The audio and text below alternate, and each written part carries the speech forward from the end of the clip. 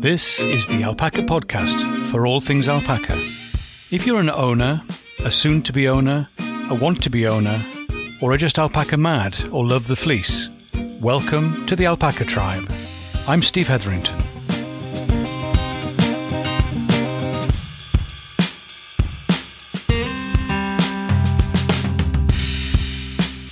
Hi, Steve here, and welcome to the world of alpacas, to the podcast for alpaca people. I've been thinking, I know, we need to pace ourselves. Maybe musing's a better word. Anyway, I've been musing about how we describe ourselves. When you meet someone new, do you tell them where you're from? Hi, I'm Steve, and I'm from Swansea. Although I grew up in Newcastle and my parents were from... Too much? Or do we tell them what we do? Hi, I'm Steve, a podcast coach and alpaca shepherd, though I used to work in local government as an environmental health officer and spent some time in the Chief Executive's department working as a policy officer, but that was as a secondment. Again, too much detail? And definitely not the full story. If you are meeting someone new, how long does it take before you mention alpacas? And what shorthand do you use for your identity? We can see ourselves in a particular way, and others maybe see us in a different way again. How do we see ourselves? How do we want to be seen? How do others see us? What words do we choose to use? Are we in or out? Are we on the margins or in the mainstream?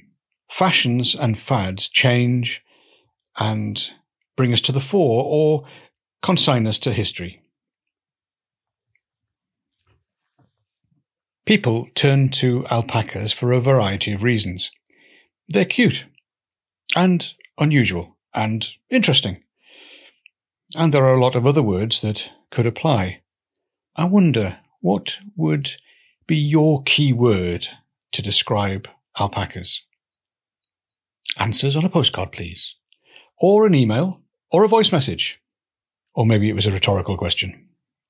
But do feel free to answer it if you'd like to. How do you describe yourself? How do you describe alpacas? For alpacas, it can be their nature that we notice. They are calming. They are inquisitive. They are out and out nosy. They are friendly, but on their terms. Sometimes we focus on their product, the fleece and fibre. We talk about the colour and the fineness, the crimp and the comfort factor. But how does it actually feel to touch alpaca fleece? Visitors here to the farm regularly comment on how soft the fleece is. They seem genuinely surprised. I think it's one of its standout characteristics. It's what we know, what we are used to. But I think we may have been spoiled. I think I've probably told you before about a visit to the Royal Welsh Agricultural Show and checking out the sheep fleece. These were the rosette winners. They looked amazing with crimp and creamy staples. But touching it felt like a Brillo pad. Okay, I recognise I'm assuming you know what I mean by a Brillo pad. The point is it was coarse, like wire wool.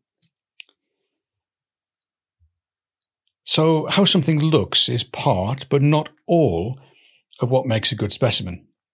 Its substance also needs to be true to type. Of course, we have to avoid comparing apples and pears. Sheep fleece and alpaca fleece have similarities, but also many differences, structurally and functionally. Fibre from sheep's fleece has a more scaly surface than alpaca fleece. Alpaca fibres are hollow, making it even lighter and potentially warmer. It is probably helpful to develop a way of talking about alpacas and their fleece, their conformation, how they look, their proportions, the length of neck to the length of back, the length of leg, the angle dropping down through the hip to the toes, straight line. How heavy boned they are, the shape of the head and the ears. This gives us a way of communicating and comparing. Communicating with other breeders, with anyone we know who will listen to us talk alpacas. I always enjoy the summing up that good judges give at the live alpaca show. I know that's not possible at the moment, but when you get the chance, again, do go and listen and learn. Talking alpacas if we have a few pets is a little different and usually involves the character and personality of the individual animals. What stands out for you? Is it their boldness compared to another? Owena, for example, our large brown female with an insatiable curiosity, always got to have a come and have a sniff at any visitors, is quite distinctively different to little Talia, who tends to be around, but just a little bit at the back, watching on. Lily with the bare ears, she's the one who hates flies and wipes her head everywhere, up and down the fence and on the ground, and wears the fleece off. Anyway, Lily is regularly following me into the tack room as I fill up the buckets with food. Amelia also marches in and tries to help herself. If I have the door open and they've gone in first, then Lily has a reverse. You have to get out of the way. But Amelia, she has to turn around to come out. All different and distinct, but also typically alpaca. What is your language, your vocabulary? Where do you get it from? Can I suggest you pay more attention to yourself and how you talk about alpacas, and also how others talk about them and describe them? We started thinking about how we describe ourselves and then moved on to our alpacas.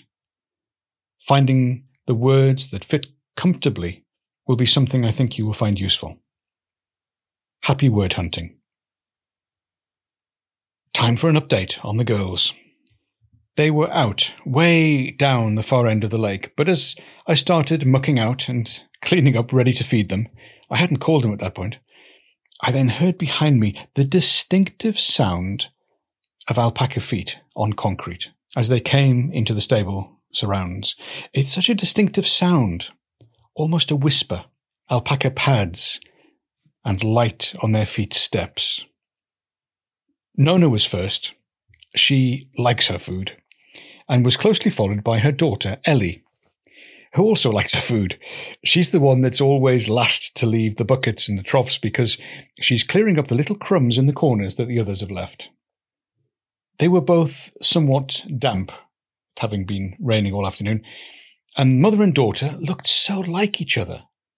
Amazing. Ellie normally has much more fleece on the top of her head and coming down around her eyes, and you don't see the resemblance quite as much. But since she was so wet, the head shape was completely clear. And then Nona's son appeared, born this year, Carwin.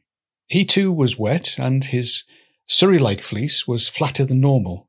But his head said he was part of Nona's family. A little collection of peas in the pod. Fascinating. His fleece? Well, that's a different thing. I'm not quite sure where that's come from. We shall have to wait and see how that develops. It's interesting. Very tight, kind of, it's not curls, really. It's kind of twists. It's interesting.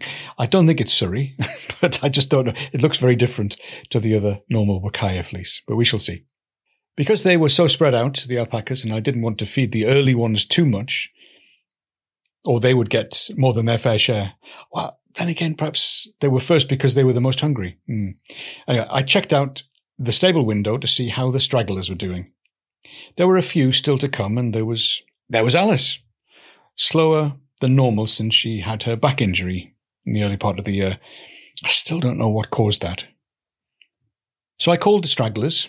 Come on, girls. Hoey, hoey. That's my northern tendencies being expressed in words from my past. And Alice, bless her, started to move quickly and then do that amazing canter that alpacas do.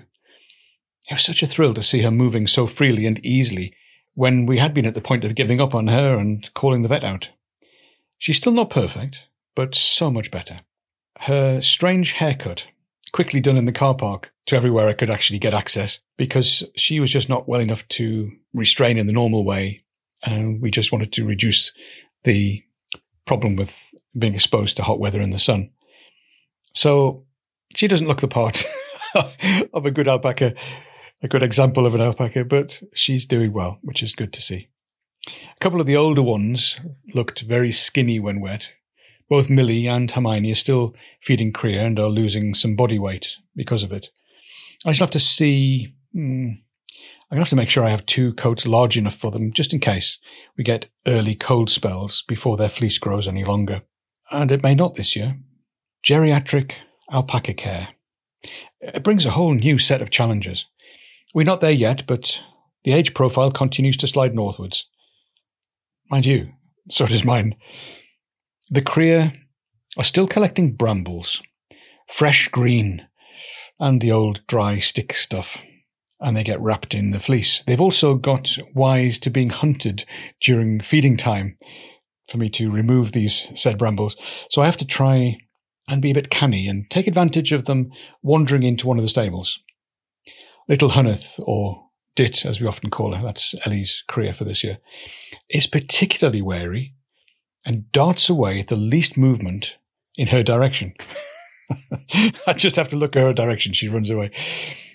She is small and compact, but pretty solid underneath her dark fawn fleece. Definitely on the sweetie list with her long eyelashes. They've all settled well as a group and are developing special friendships too, which is always nice to see. The boys are doing well, but a bit disappointed they haven't had a trip down to see the girls in the mating pen this week. Some of the girls seem disappointed too, and have been hanging around at the top of the field we call Bankside, which is nearest to the boys' field. It's helpful to give your fields and paddocks names so you can refer to them and be understood, assuming you have the luxury of someone to talk alpacas with. I hope you do. It is nice to share a passion, isn't it? And finally, alpacas in the news, revealing more unusual facts about these amazing animals. The BBC reported a football-crazy alpaca who got out of his field and ran over to join in the game. This was reported on the 20th of September. You may have seen it in the news. There's a little video clip in the show notes. Alpaca pitch invader disrupts Carlton Athletic football match. And it's had about 33,000 views. Oh dear. It's a good story though. It's worth watching the video. The report goes, a football match was disrupted by an unusual pitch invader when an alpaca bounded onto the field. Carlton Athletics game against Ilkley Town in West Yorkshire on Saturday was halted for 15 minutes when Oscar escaped from a nearby farm and joined the action. Attempts were made to entice him off the pitch with food before a farmer managed to shepherd it home. Oscar's owner, Jill Howell, told BBC Breakfast that he absolutely adores football. After the unusual delay, Ilkley went on to secure a 2-0 away win. So he ran around for a bit and made quite an impression. The other thing in the news, which again was, it was reported back in June, really, the first part of the story, but the paper has now been published. There's an alpaca in Germany called Tyson, and they've been doing work and developing antibodies to use against COVID-19. Tiny antibodies found in alpacas could hold the key to neutralizing the virus that causes COVID-19 and aid in suppressing a second wave of infections, scientists have said. A study carried out by scientists in Sweden and South Africa have used the tiny antibodies, which are roughly a tenth of the size of a normal antibody and called nanobodies, from an alpaca named Tyson, to prevent the virus from binding or infecting a person. Tyson, a 12-year-old alpaca in Germany, was immunized with virus proteins by scientists at the Karolinska Institute in Stockholm. Earlier this month, the team isolated the nanobodies from Tyson's blood that bind to the same part of the virus as human antibodies and could block the infection. Gerald McInerney, head of the team at the Swedish Institute, told Reuters, "We know that it is the antibodies that are directed to the same very, very precise part of the virus that are important. And that is what we have engineered with this antibody from Tyson. So interestingly, doing some work with the antibodies from an alpaca, which could prove useful. It's taking longer, and everything just takes longer, producing vaccines, etc. But the paper's now been published in Nature. It was published on the 4th of September. An alpaca nanobody neutralizes SARS-CoV-2 by blocking receptor interaction. It's a bit technical, but the interesting thing is that the nanobody, this little antibody thing, is named TY1, presumably after Tyson, which is really lovely, I think. And it's originally reported in the Independent newspaper. Again, I'll put links in the show notes. So there we go. Alpacas in the news. We shall have to watch and see what happens. Apparently, Oscar was invited to the training session for the football team. No idea what that happens. That sounds like publicity stunt to me. And we'll have to see what happens with the antibodies. But it's interesting. There are certain things that are quite distinct and unusual and hopefully very useful about alpacas. So there we go. Hope you have a good week, and I suggest you go find an alpaca and spend some time with them. I know I'm going to.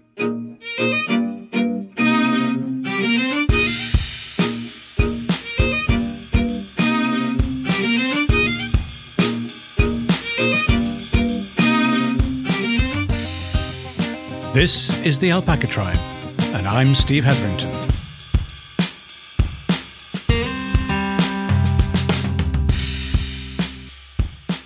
Have a great day.